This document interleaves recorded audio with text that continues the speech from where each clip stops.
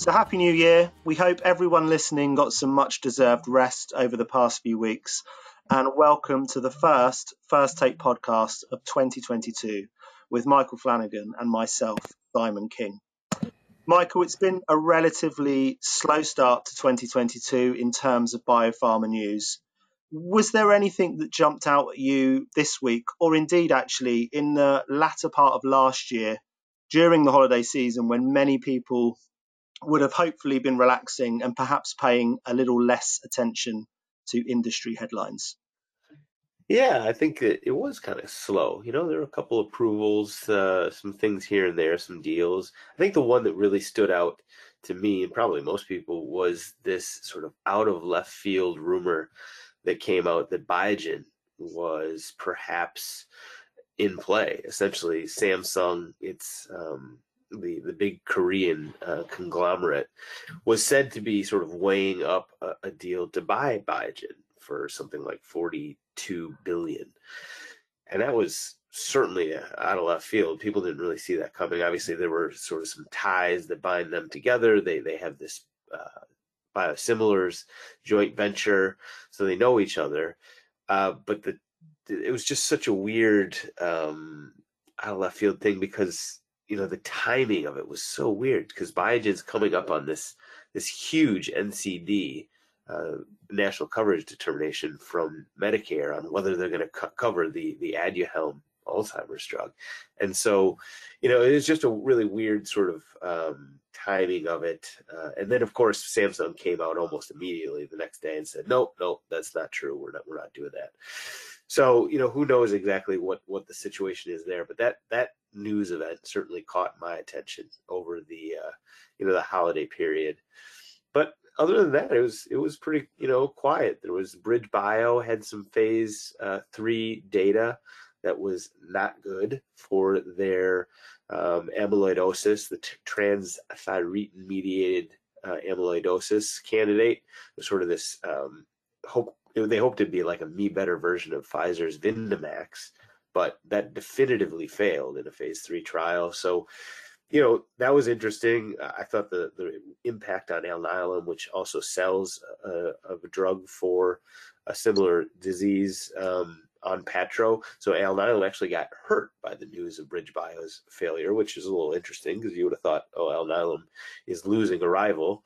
But I guess it was sort of the definitive nature of the failure of BridgeBio and sort of the weird results they saw in the placebo arm. Basically, I think investors started to get a little nervous that maybe Alnylam's study that they're running to expand the indication for Onpattro might be a little up in the air.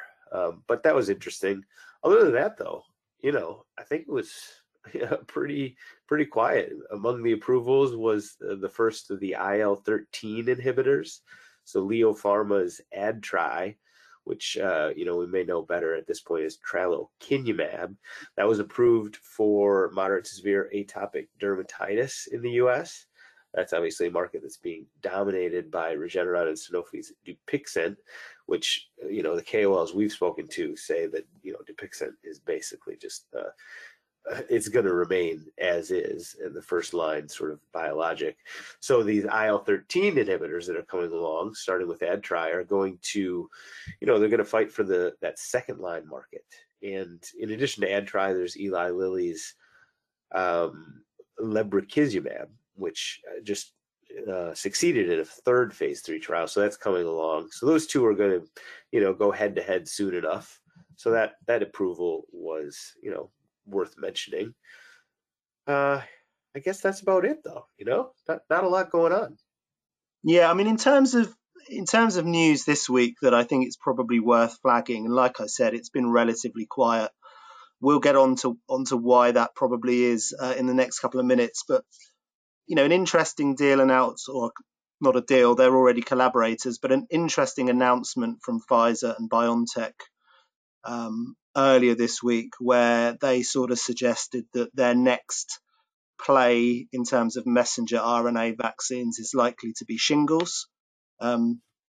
This is a market where GlaxoSmithKline has a marketed product called Shingrix, and analysts are expecting that vaccine to become, maybe a $6 or $7 billion seller by the end of the decade.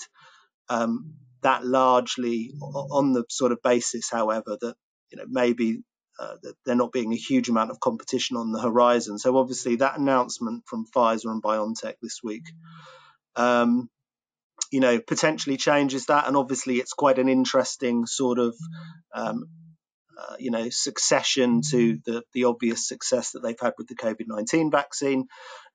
Some interesting news today, actually. Novartis and Alnylam announcing a deal where they're going to use Alnylam's siNRA tech to potentially try and restore liver function, so sort of potentially create a new treatment that will avoid the need for liver transplants.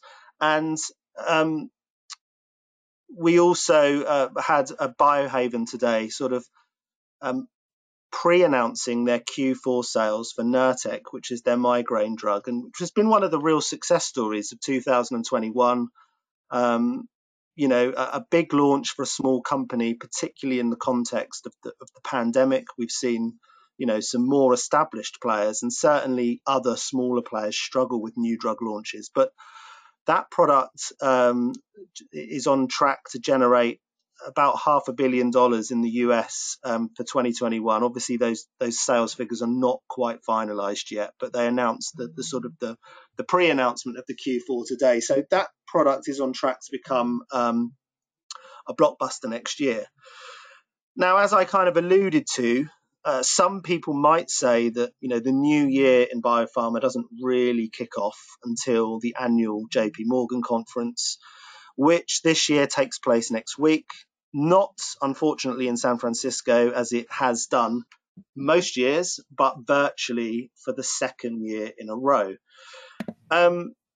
Despite a hopefulness, I think, among investors that 2022 will see an upturn in M&A and deal making, I think it's probably fair to say that a virtual JP Morgan is just not as conducive to the big announcements that have sometimes occurred in the past, however. And I think that's largely because when a lot of the biotech community descends on San Francisco, there's just this rationale for getting the news out there on the first day of the conference or the Sunday before the conference, just to generate buzz on the ground. And I think in this kind of, what is now currently the virtual format, the need to line those announcements up is not really there. I mean, we'll see, but I think, particularly today, we're maybe getting some news flow, today and possibly tomorrow that we would have got over the weekend or we would have got on Monday. We mentioned the Novartis Alnylam announcement today. Some people have been predicting that Novartis could actually look to acquire Alnylam in 2022. So, you could sort of say this deal or this collaboration today kind of maybe plays down that expectation. We heard today that Sanofi's exiting a gene editing collaboration with Sangamo. Merck KGaA is going to acquire a contract manufacturing organization called Exelead for about $780 million, and that's a deal that's notable because it supports Merck's messenger RNA aspirations.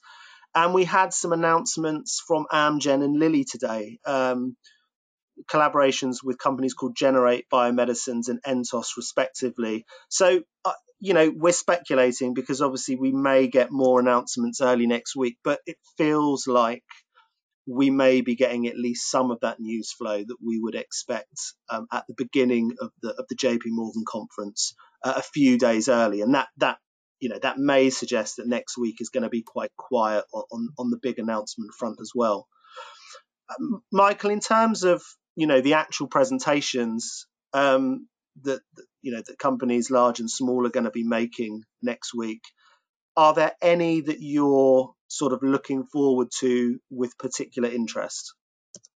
Yeah, I think it'll boil down to the companies that have some sort of without knowing whether there's going to be these deals announced or perhaps like some data events, which not typical for JP Morgan. It really will boil down to companies that sort of have big question marks or perhaps controversies sort of surrounding them already. The one that immediately comes to mind, and I already mentioned them, is Biogen. They've got this big decision coming from Medicare just in a few days, really.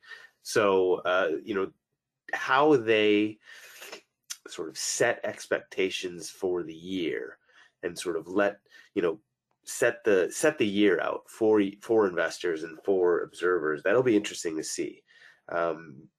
Right ahead of this big decision from Medicare.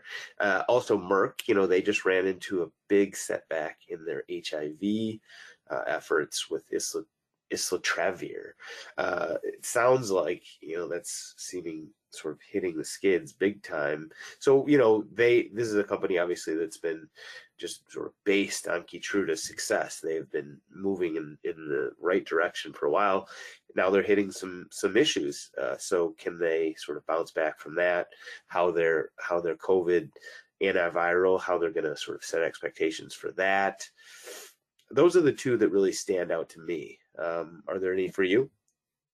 Yeah, I mean, I suppose, Pfizer, in terms of what you were saying about setting expectations, I think, Pfizer is obviously in this unique situation at the moment because of the success of its COVID-19 vaccine and obviously the considerable revenues that's generated. But now they also seem to be on the cusp of another revenue stream from this COVID antiviral Paxlovid.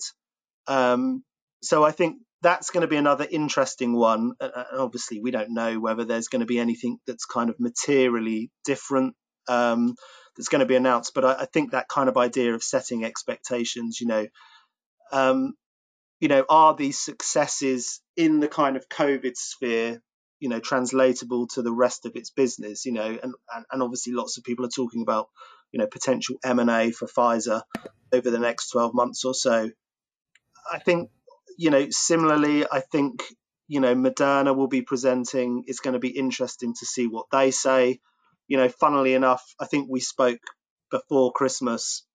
We were talking about messenger RNA vaccines for COVID and, the fact that they could be modifiable for different variants. And, we're probably now in a scenario where this Omicron variant is going to have sort of burnt through most of the global population before, a tailored vaccine is going to be available potentially. So I think it might be interesting to see what Moderna sort of talks about in terms of, expectations again for its messenger RNA vaccine business. And another presentation that I'll certainly be looking forward to is a company called EQRX, who we sort of profiled last year. We spoke to senior management. For those that don't know, they're a company that's looking to sort of in-license fast follower drugs from around the world and are looking to launch those with a kind of price disruption model. I think the thing that's quite interesting is that they are somewhat reliant on drugs that have been initially discovered and developed by Chinese companies. And one of the sort of the hot topics at the start of 2022 is about potential approvability of Chinese cancer drugs in the US based on the strength of Chinese patient-only data. So I think EQRX is going to be one to watch. And I think as well, BioMarin and Sarepta, I believe Sarepta are actually going to share some top-line results for their Duchenne's gene therapy drug that they're developing with Roche. And I'm not sure if it's going to be presented at JP Morgan, but I think BioMarin, I'm pretty sure we're due to get the 2-year follow-up data for its hemophilia A gene therapy in the next couple of months, if not beforehand. I'm sure everyone listening has read sort of multiple previews of what's going to be hot in biopharma over the next 12 months. I think gene therapy is certainly one of those subjects that's going to retain a lot of interest. It's probably going to retain a lot of investment opportunities. But certainly last year, we saw the field take a few hits. Whether those hits are kind of product specific and developers in general can kind of sort of continue to sort of make strides forward, we'll see. But I think, in that respect, BioMarin and Sarepta, the presentations and obviously any data that kind of comes out in the next couple of weeks or months as well, I think is going to be sort of pretty important for perhaps setting the tone for gene therapy sentiment in 2022.